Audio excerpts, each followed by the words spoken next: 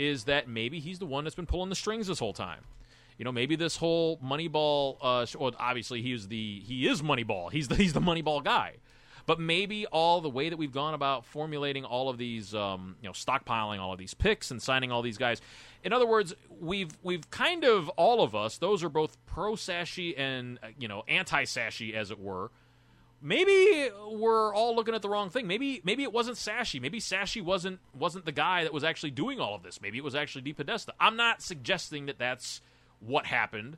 I am saying, though, that it's a possibility based on how things could potentially play out in looking at that would seem to run counter to what we're seeing here, because the guys that we're bringing in, none of this looks like a continuation of that policy. When you're bringing in guys, not to be unkind, but of the caliber of the players that we're currently bringing in. And maybe I'm being unfair. And again, not all of them. I mean, Chris Hubbard. I would say that of the guys that have been added so far, if you were to rank them, I would say that probably Landry is the best that we brought in. Probably followed by Tyrod. Probably followed by Randall. Then Hubbard, and then after that, I don't know, maybe Carey. And then it gets a little muddled because it kind of blends into. But these are also rotational guys. These are dudes that are going. It's the dude avalanche. These are the guys that are going to come in and compete at various roster spots and gives a veteran presence to what had been a very, very, very young locker room. But there again, I mean, okay, that's fine. It's fine that we're going to add some.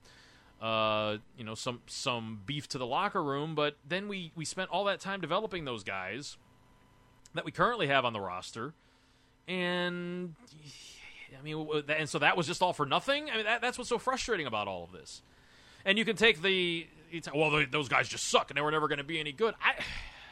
I would have much rather see those guys get the reps, and those guys is a loosely defined thing because we don't know how all of this is going to shake out. Other than we do know that Deshaun Kaiser is one of those guys, and we know that Danny Shelton is one of those guys, and possibly Sean Coleman is one of those guys if the plan is not to play Chris Hubbard or Coleman over at left tackle. And so, I mean, we're going to see. We're going to see how all of that is going to play out with respect to who's going to be replaced by whom and which of these players that are added are, they're just like the tackle Stevenson. Is that somebody that is ultimately going to make because we have guys, we got Zach Banner and Rod Thompson, Rod Johnson, the tackle from Florida State who was essentially redshirted last year. And there's no reason to move on from those guys. There's no reason to, at least from my standpoint, there's no reason to, because we drafted them, we have them on the roster. Let's kind of see how they all work out. But as what looks like is happening here, we're picking up guys that are going to compete with them at those positions, and they're going to have to be good, right away, or they're going to end up getting beat out by guys that don't look to be terribly impressive right now. But then again, you don't know how teams are going to gel, and I'm not going to. I'm really trying to be objective here in terms of what I see happening. But I also don't want to come across as being just overly negative towards John Dorsey. Or overly supportive of Dorsey and what he's doing. I'm honestly trying to look at this from the standpoint of he's a guy that was brought in to do a job, and now he's going about doing it.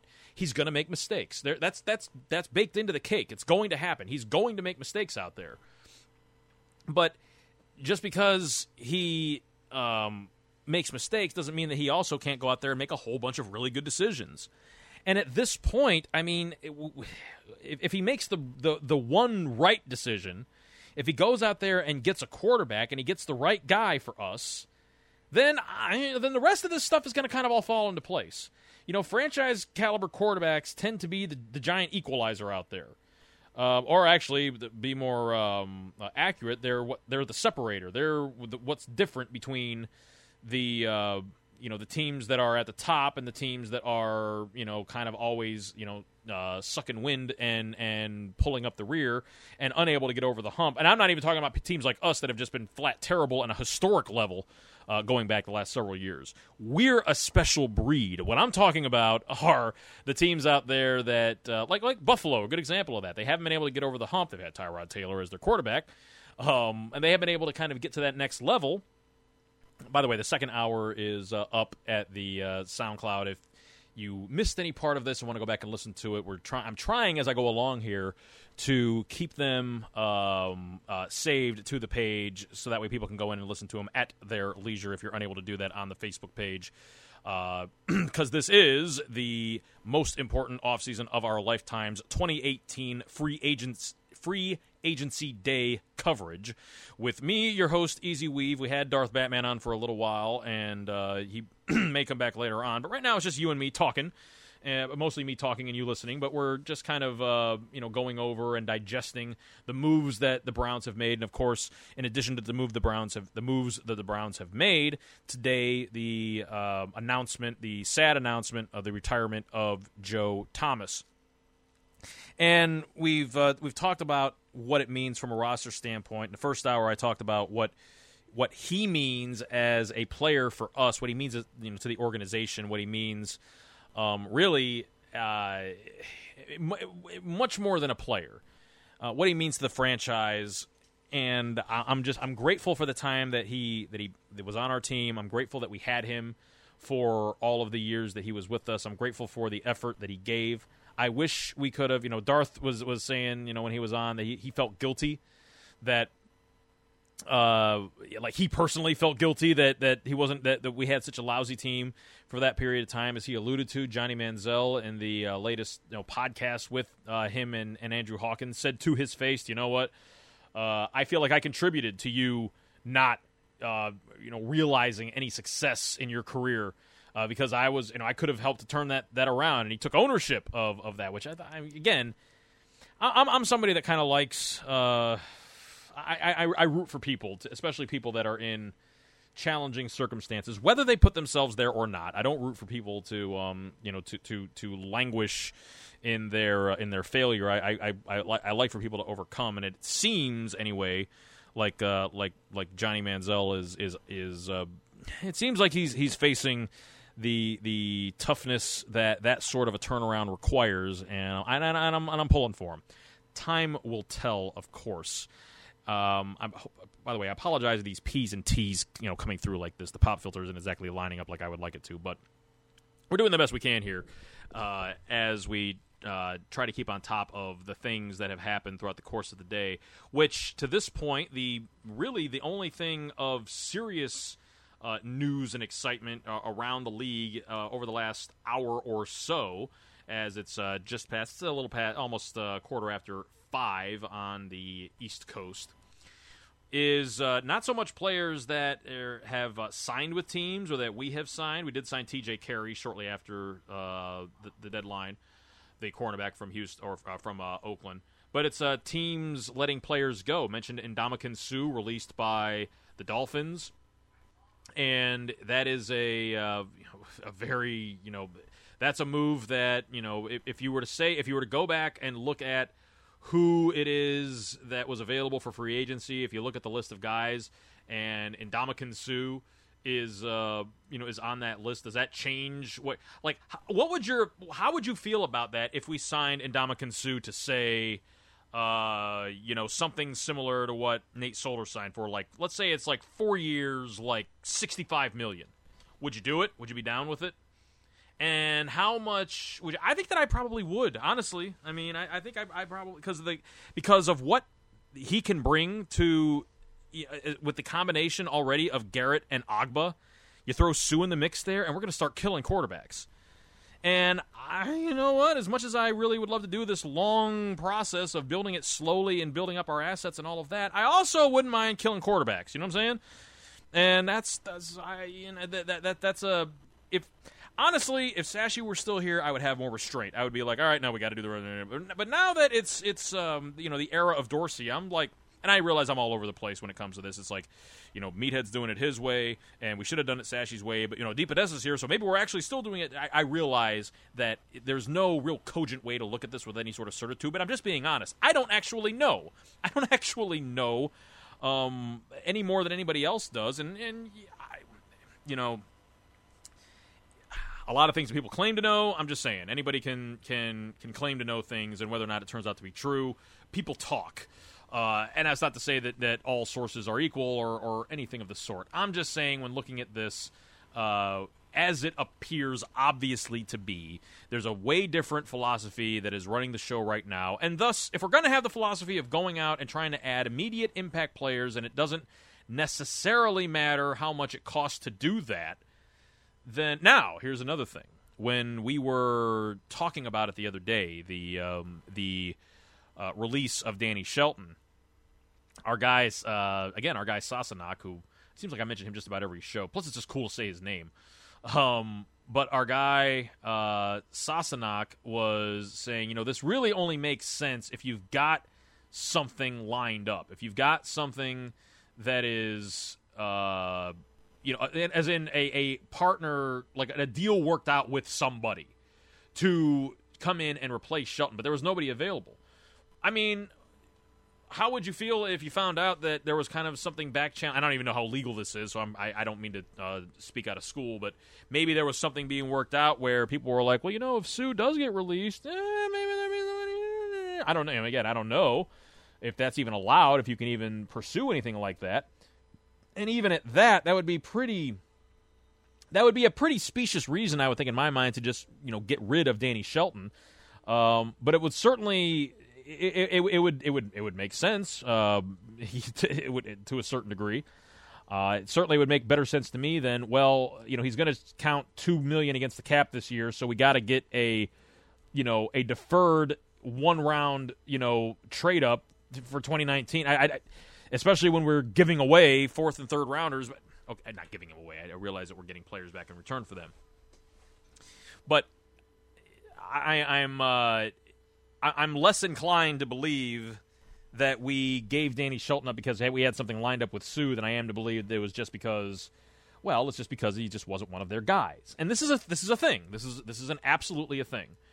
Because I mentioned earlier what the Sashy doctrine, if you will, the Moneyball, the analytics approach, which, again, subject to my interpretation after watching the event, stockpiling the capital, being able to extend your players when the time comes, all of that. Okay. Well, here's the paradigm that we as Browns fans have lived under for, going back now 19 years, but really very specifically the last 10. Ever since that 2000, it's actually going the year after that, 2008. Romeo Crennel's last year. Romeo Crennel was the coach for 4 years. He got fired after the 2008 season. Whether or not it should have been fired, don't care. The point of this conversation is to talk about the world that we have lived in since that happened. And the world that we have lived in since that happened can be described best this way. We draft players with guys that are here. We hire guys to draft players and to bring in free agents. Those guys have a plan for how they're going to run the football team. This guy is going to do this guy is going to do this guy is going to do this. And then those players, via free agency or via the draft, are summarily acquired in the ways that they are acquired. And they are acquired and brought in for the purpose of doing those things that those guys scouted them to go do. But then those guys, in 2 years or less, those guys that made those decisions to bring in those players, those guys in 2 years or less get fired. And then new guy comes in. And new crew just looks at the existing roster and says, these guys suck. If these guys didn't suck, then you wouldn't have hired me to come in here and do a better job than the guys that brought in these guys. So this guy is not really one of my guys. I don't really like the way that he can do this thing on the team that we want him to do. We want players at his position to be able to do this, but he can only do this. He's not really a fit. So we're going to probably end up giving him away for way, way, way, way, way less than the previous regime spent on him for draft capital. But you know what? That's not really my problem. That was their problem. They're the idiots. We're the new sheriff in town. We're going to solve this problem. Well, then that guy doesn't last for 2 years, or sometimes not even that long in the case of Banbarty Chud. New crew comes in after that, and they're like, yeah, this whole hodgepodge of, or this the collection of players that we have, we don't really like them. Don't really like the players that were brought in. We need to bring in our guys to fit our new schemes, to fit our new thing that we want to do on offense. And so, and in the process, the players that were brought in to do those things, they spent those first year or two learning how to do those things. Then when new crew comes in, they're like, no, we're not doing that thing anymore. Now we're going to do new things. And then that gets turned around 2 years. Now, in the process, any player that has a chance to go somewhere bails the hell out if they possibly can. If they can pull a Jordan Cameron in the process and use us, punk us in order to drive up their market value to a team like the Dolphins, then so much the better from their standpoint. And honestly, I can't blame them for doing that, because we give them every reason to do that with the absurd way that we run this operation. So those guys, by virtue of the fact that they never stay in any system long enough to actually learn how to do it, they summarily end up getting discarded as Jags, as guys that wouldn't have ended up being good anywhere. They just sucked as players, and the guys that hired them were lousy at what they did, justifying the move to fire them. And so then we fire the next guy, and the next guy, and the next guy. By the time Sashi Brown and Paul DePodesta and Hugh Jackson walked in the door, we had a team that was filled with misfits of this kind. In fact, our entire defensive front seven, minus a couple of guys, were brought in to play. There was a time in the 2015, at the end of 2015, where basically everybody that we had on the defensive line were brought in to play something different from where they were playing at that point. We went from playing a 3-4 to a 4-3, and then back to a 3-4 inside of 3 years. That is ridiculous. And in each one of those circumstances, we made this big deal about, okay, we got to blow out our existing personnel, and we got to get the players that we need to fit this scheme. Well, as soon as new crew comes in and decides that, well, we're not doing that scheme anymore, and this guy can't do what I want him to do, so he sucks, even though that player didn't suck, he just wasn't a fit for your scheme anymore. Jabal Sheard comes to mind. He's a good example. And there's all kinds of guys that fit into this. TJ Ward, Mitchell Schwartz, whoever. There's all sorts of players that you can look at and say, man, that would have been nice if we would have been able to keep that guy, Travis Benjamin, whoever else. But can you blame any of these players for not wanting to stick around? That's why Joe Thomas is that's what I just described right there is the reality that we have lived with the last 10 years of this franchise. That makes what Joe Thomas has done over that same period of time that much more remarkable, where the guy never complained. He just came in. He was a bulwark. He was a rock. And while everybody else, while all of his friends and all of his teammates are saying, screw this, you want to deal with this, dude, you deal with it, but I ain't doing it no more. And no matter, he just kept coming back, and he said, and he said it, he's going to be a Cleveland Brown for the rest of his life, and I'm so happy that I never have to even contemplate the idea that he would ever play for anyone else. I'm very happy about that. The only memory I will ever have of Joe Thomas is being great for the Cleveland Browns. In fact, great on an off day, exceptional most of the time. And don't need to continue to talk about Joe Thomas. It's been, I expected it, but it's still emotional whenever it happens. It's kind of like, I don't want to get too severe with this, but it's kind of like if you have a loved one that's been sick for a long time and you've made peace with it, and you know what's going to happen, but still it happening, it's tough. And I don't want to, it's like the old saw. Football is not about life and death. It's more important than that. I'm not trying to, be like that about this. Obviously, there's a delineation and more important things out there. But I'm just saying that a guy, the idea that Joe was good. I had not invested a whole bunch of hope in that, to be honest with you. There was a moment during the offseason where, particularly when he was out there trolling Kirk Cousins, and it's like, maybe it does kind of seem like maybe he's got a little fire in him, like he wants to come back and do this, but whatever. I have no hard feelings about it whatsoever. I understand I understand. I do not agree with the sentiment, but I understand some people's sentiment that I saw earlier today that, I'm kind of sick of this. I kind of like to see him just, kind of decide what he's going to do and do it. I mean, he's putting us in a tough spot. Guy doesn't owe us one damn thing. The guy doesn't owe us anything. The guy He served his time. He's done with us. There's no more damage that we can do to him. He's done. And in him taking as much time as he needed with this, I got no problem with that. And I have no doubt that it has anything more to do with, it's not like LeBron and his, because that's what the comparison automatically goes to, is that asinine primetime event that he did where he's going to take his talents to South Beach. This was a genuine, he read it and he stated in his comments, it was a really tough decision that he had to take all this time. But you know what? It took him this long to make the announcement. But the fact that we were, as reportedly anyway, as involved in the negotiations for Nate Solder as we were, suggests to me that he probably let Dorsey and crew know that he was probably going to be moving on, and that's probably why they went about that. But again, not to deviate off of Joe Thomas any more than I already have throughout this entire broadcast. Going back to what it means whenever you have these guys that are only around for a couple of years. One of the reasons why these renegotiations often don't fall through, consider that over that period of time, there has not been a single draft class, not one, that was negotiating with, when the time came for their contracts to be negotiated, the ones that we felt like doing, the ones that were worth being renegotiated with, none of those classes were negotiating with the same people that drafted them. None of them. And if you go back to 1999, there have only been 2 such classes that were able to negotiate with the same people that drafted them. I mean, I think we can possibly zero in on what the problem is here, right?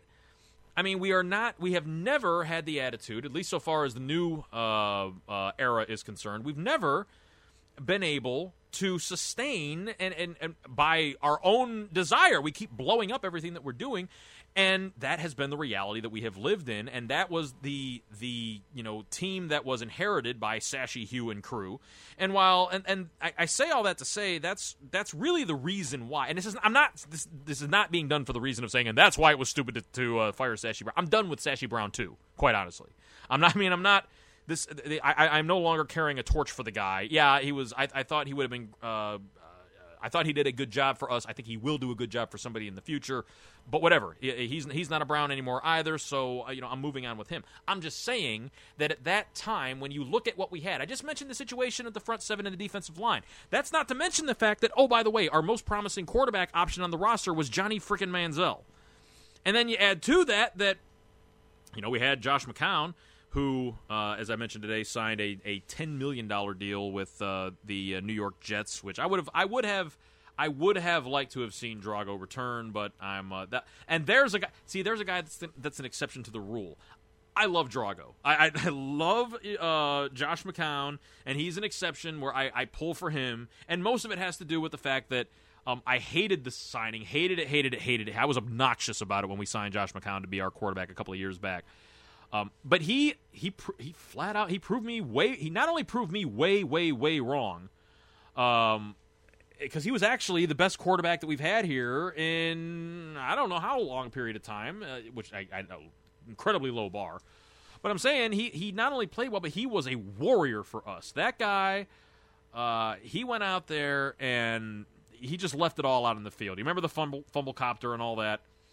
I'm a big fan of Josh McCown. Would have liked to have seen him get back, but that was okay. It was him and Johnny Manziel. That was our quarterback options back when all these guys took over. So you combine that with the fact that we had several guys that were coming up that were not really all that good. Like all of the free agents that we let go. I know a lot of people concentrate on Mitchell Schwartz. Some people even throw Alex Mack in there, which I need to say this because there are people out there that still carry on apparently with this crazy I'm sorry, I don't mean to be disrespectful here, but I think it's disrespectful to the crazy for the people out there that suggest that it's somehow Sashi Brown's fault, or even Ray Farmer's fault for that matter, that we weren't able to keep Alex Mack. Alex Mack was done the moment that we fired Rob Chudzinski.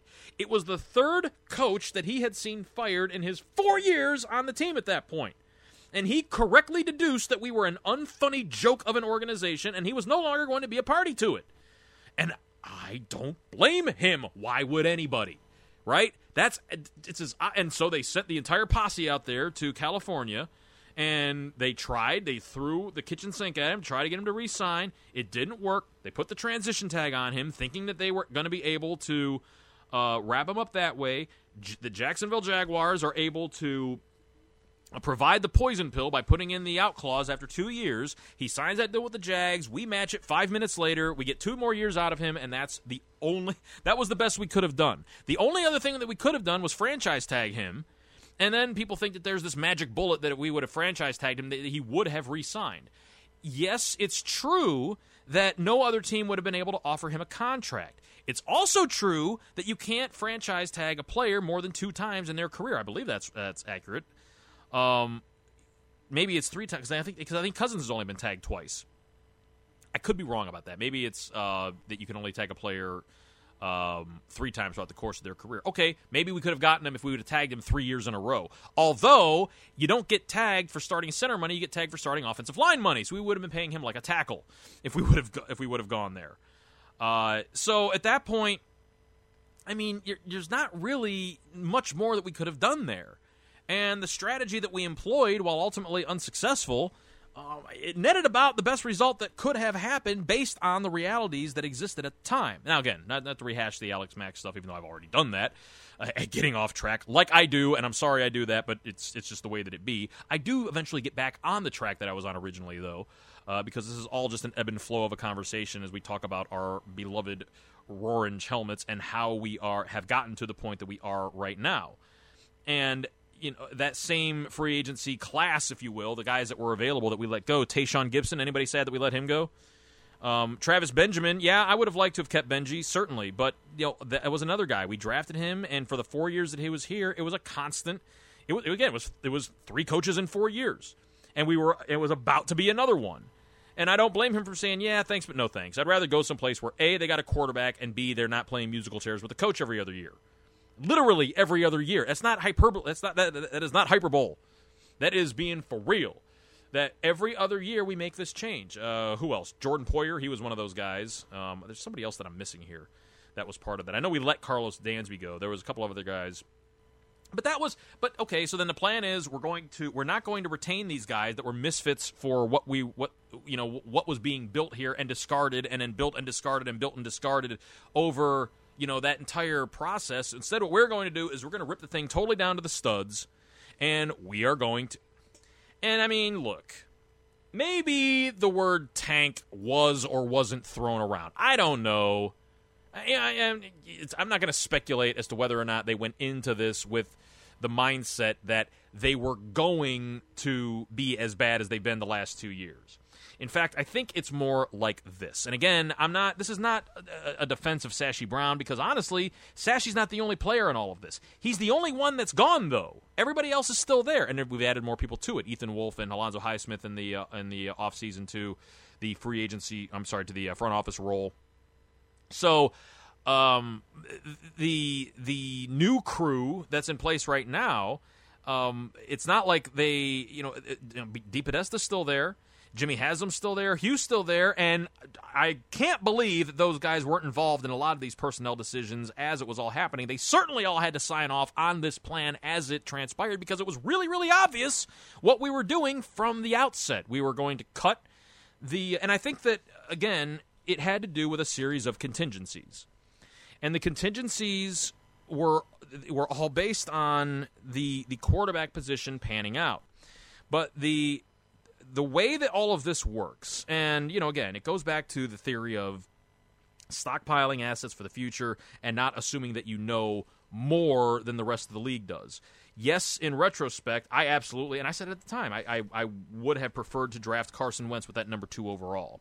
In looking at the stockpile of draft picks that we've been able to amass, and, if we trade that 4th pick that we have in the draft this year and are able to move picks into next year's draft, we will continue to be adding picks from that first initial draft swap with the Eagles and the number 2 overall that ultimately ended up being Carson Wentz. But we could have drafted Wentz that year, and then it would have been a totally different type of rebuild.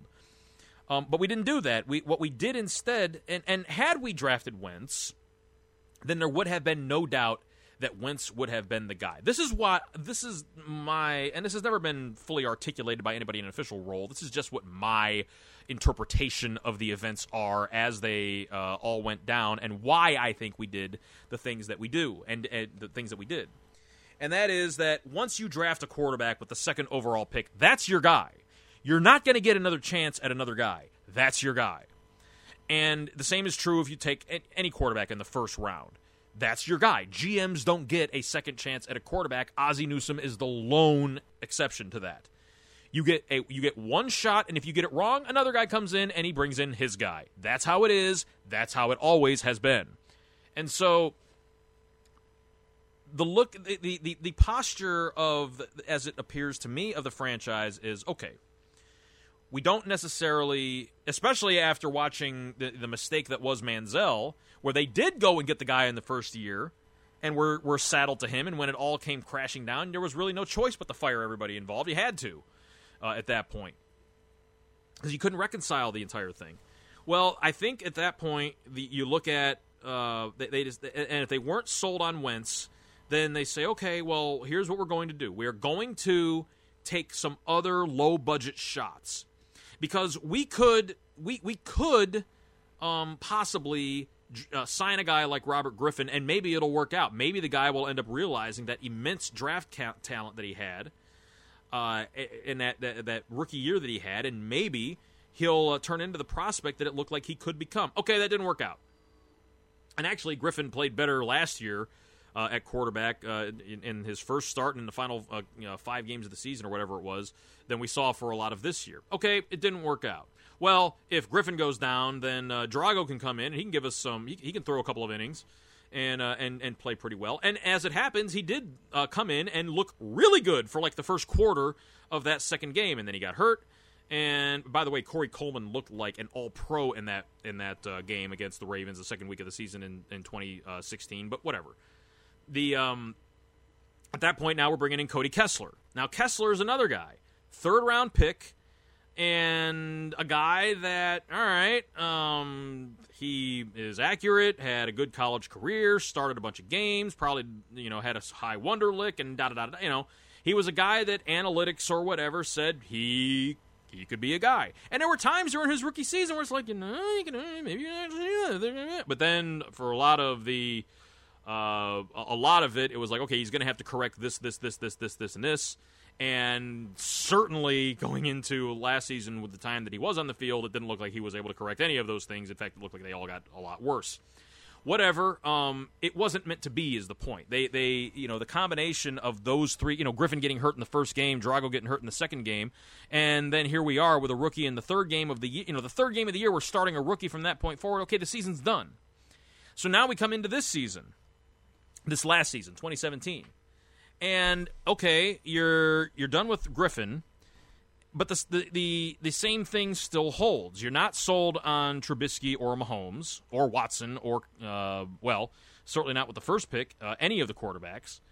So, you let the draft kind of come to you. You pick 3 guys in the first round. 2 of them look like slam dunks so far. The other one looks like a slam dunk in the other direction, but whatever. Then you take another high caliber, but ultimately not, franchise-defining shot at a quarterback in Deshaun Kaiser. In the process, you also take a real blind shot in the dark with Brock Osweiler, and in the process, snag a second-rounder, which is going to end up being the 35th overall this year. That trade is just going to go down forever, is my favorite of all time. So we're sitting there now without, for the second year in a row, not having spent the top pick that we have on the quarterback, but we did spend a high-caliber shot on a quarterback, and that's the one that we decided to go with Deshaun Kaiser. We decided not to go with Osweiler. He ended up getting cut. We didn't get anything out of him, other than we weren't able to roll over his contract, and so the Broncos ended up signing him for like the league minimum or something. And but whatever, we got the second round pick out of the deal, and it's all good. And I think we also swapped a 4th and a 6th or something like that along with that deal. But what the point is that if it wouldn't have worked out with Griffin, and then it doesn't work out with Drago, and then it doesn't work out with Kessler, and then it doesn't work out with Kaiser. The thing is that it could have worked out with any of those guys. It could have been better than what it was with any of those guys. And look, I understand that in retrospect, it's very easy to say, there's no way any idiot could have seen it. It couldn't work out with any of those guys. All right, fine. But you still don't know that until they're out on the field, and they go out and they prove it. And what I'm saying is that at the end of all of that, what you're doing is you're putting your team in a situation where one of those guys is going to catch fire. And if that happens, hey, you've solved your quarterback problem. If it doesn't happen that way, then probably what's going to happen is you're going to lose a whole bunch of games. And if you lose a whole bunch of games and you keep stockpiling these picks and you keep amassing all this cap space, then you're probably going to end up about where we are right now. With the number one pick in the, now I don't know how you can necessarily game plan this, but in, as I say, the most quarterback-rich draft in, almost 40 years? That's maybe 35 years. That's not an exaggeration. I mean, this is, you don't usually see this type of talent available at the quarterback spot, either in free agency, quite frankly, or in the draft, but especially in the draft. So, we're in a spot where we've got, there's 4 potentially franchise-quality quarterbacks out there, and we have the first and the 4th pick. We got 2 picks in the top 4. So it's like, okay, it's not that we necessarily planned to tank. And this is all just my crackpot theory. They may be all wet. I'm just telling you what I think out there. And we go into this with the mindset that either one of these guys is going to catch fire, or what's going to happen is that they are going to flame out so spectacularly that we're going to be sitting here in the spot that we are right now. So it's not so much that it was a plan to fail as much as it was a series of contingencies. And plan 1A was Griffin's going to work out, and we are going to have our quarterback with him for the foreseeable future. And somewhere like Z26 is where we are right now, where it is all crashed and burned, and we've already fired the guy, and now we had to bring in Meathead to actually come in and be the trigger man on who the quarterback selection is going to be. And I shouldn't continue to be disparaging for poor John Dorsey, but I'm trying to kind of balance all of this perspective over the course of all of these years, because ultimately what I really don't want to see happen is what we do have here, whatever it is that we have assembled and cobbled together over these last couple of years, post the Ray Farmer, Mike Pettin, and really the Banbarty, Heckert Holmgren era, because all of those players were lumped into all of that before the giant cleansing of the 2016 offseason, which continued last year, is that it'd be really foolish for us to just completely fritter away the gains that we have made these last couple of years. As much as I've been a critic of Hugh Jackson, I think that it is somewhat beneficial and advantageous for us that he remains the coach of the Browns. Because him remaining the coach of the Browns is the first time that we have had a coach have their 3rd year with the team since Romeo Crennel's 2007. And what was 2007? The last time we had a winning record, Joe Thomas's rookie season, but then the wheels fell off the following year. We fired Romeo, and we haven't had a guy reach his 3rd year. One can argue that we picked the worst one to make his 3rd year, but that's not really it doesn't really matter at this point. To me, the best course of action, the course of action that is going to lead to the most drastic and immediate turnaround of the franchise is if Hugh Jackson and John Dorsey ultimately become successful with what it is that they are trying to do.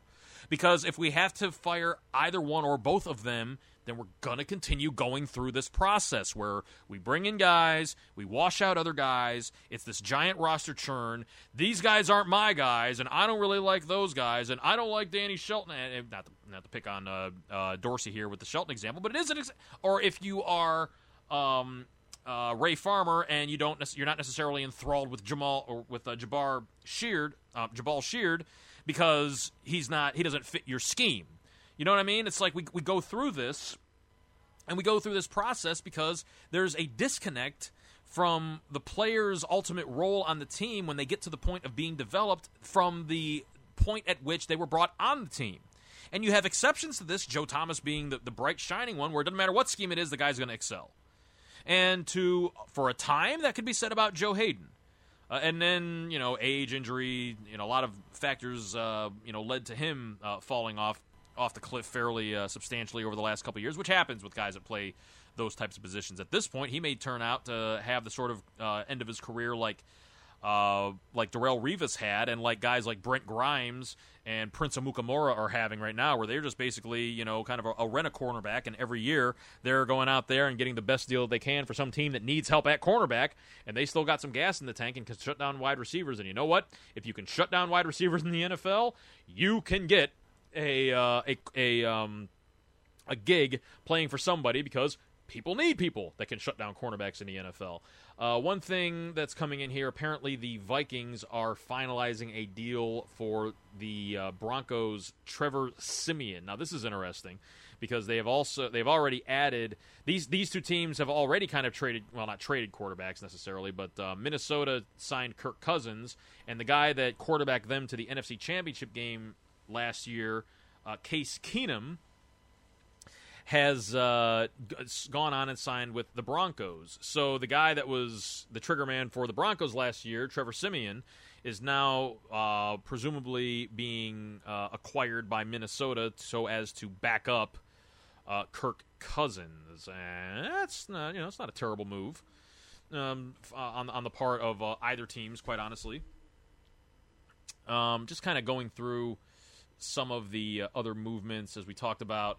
The really kind of the only significant news of real note that I've been able to pick up on as we've been on since 3 o'clock. Of course, the big news was the retirement of Joe Thomas, which happened about, I think, 2 o'clock today, Eastern time.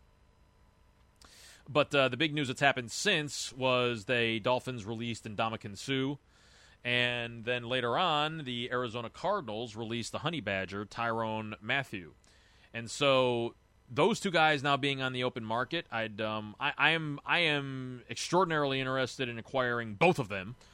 Either one of them, whatever. I'm good with it. I would like to see that happen, and I think that either one of them would instantaneously and significantly improve the fortunes of our defensive unit. What they would cost, again, if we're going to go full into this, and we're not really worried about the retaining as much of our cap as possible aspect of the team building, part of what we're doing, then go for it, because these guys are legitimate playmakers that will make the team better. And I would rather go the slow and steady approach, but I'm basically in it for whatever. And honestly, if we don't get the quarterback thing right, it doesn't matter. None of this stuff matters, quite honestly. And if we do get the quarterback thing right, well then, I'm not saying that it doesn't matter, but I am saying that it matters a whole lot less. In other words, we could totally screw everything up here. If we get the quarterback part of it right, then we're going to do just fine. And it's going to be able to overcome whatever other things that happen. Jeremy Maclin, released by the Baltimore Ravens. There's a wide receiver that now he's interesting because, of course, John Dorsey signed him in Kansas City. With our pickup of Landry, and we already have Josh Gordon on the roster. Anybody interested in Jeremy Maclin? I'm not so sure that I would be. The guy's been around for a while. Plus, that's a lot of money that would be wrapped up into the wide receiver spot, and I'm just, I'm not feeling it on Maclin. But it's something that's happening out there. It's a bit of news, and I got to say that. That Sassenach was right. That really, the heavy activity that occurred throughout the course of the free agency period was really not today, not on the 4 o'clock slot, but it was the activity that happened over the last couple of days. As far as the Browns are concerned, quite a few things have occurred. We'll recap the Friday trades. Tyrod Taylor acquired from Buffalo. We picked up Jarvis Landry from the Miami Dolphins. We picked up Demarius Randall from the Green Bay Packers. Saturday, we cut Danny Shelton in the process of trading for Randall from the Packers. We traded away Deshaun Kaiser. And then yesterday, the rumors have since been substantiated as we added Chris Hubbard, the tackle from the Pittsburgh Steelers, is now coming over probably to I'm going to guess probably to play left tackle for us, even though he played right tackle in Pittsburgh, to replace the retiring Joe Thomas, which is the news that was reported today, that he reported today, announced today. We signed T.J. Carey, the cornerback from Oakland, and we signed Darren Fells, the tight end from Detroit. Very early today, we signed Carlos Hyde. Well, came to terms with Carlos Hyde. We signed all these guys after the 4 p.m. deadline. And also later on today, we signed Terrence Mitchell, the cornerback from Kansas City. Presumably a guy Dorsey brought in over there. Yesterday, we also brought in Chris Smith, the defensive end from Cincinnati, be a situational pass rusher, which good. I'm fine with that. I'm fine with all of it so far. I'm not really down on anybody. I'm not really looking at all of this and I'm not looking at this giddily like, man, look at all these, this collection, this haul of players. A lot of it's fairly underwhelming, but whatever. I mean, it's pretty much what I expected was going to happen, number one. And number two, it's not that bad, quite honestly. It's, compared to what I was expecting. What I was expecting was spending $80 million on A.J. McCarron and several other picks like that.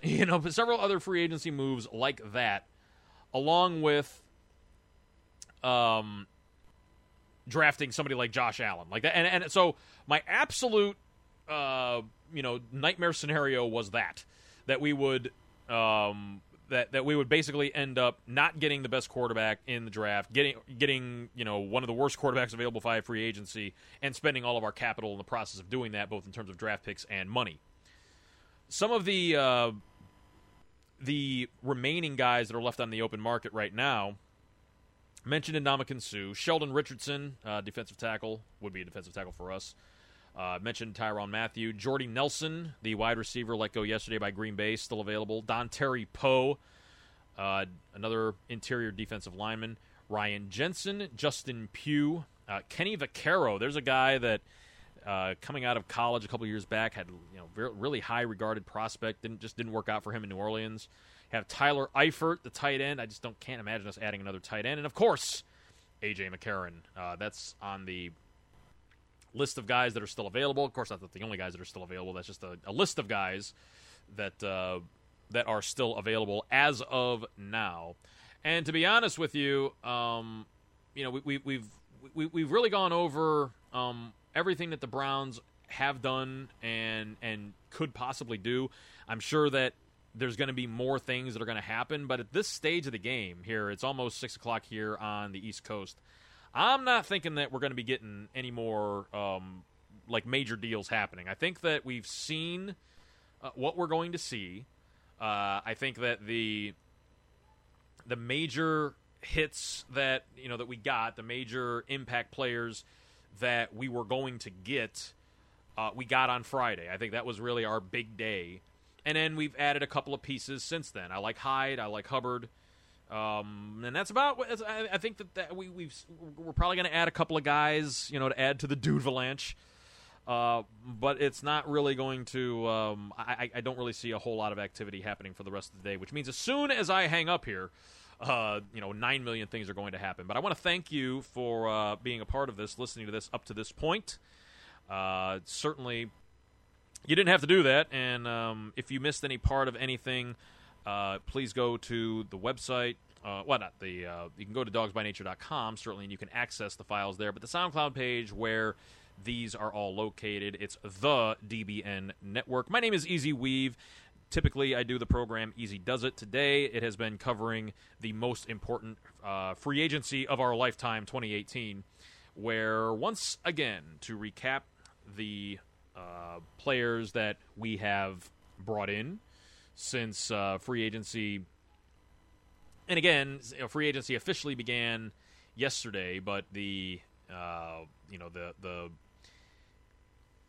rumors and the all of the machinations and so forth have have been made known, and this is kind of the new normal now, that really you kind of know what's going to happen over the course of the weekend as opposed to waiting for the day when it's all going to break out.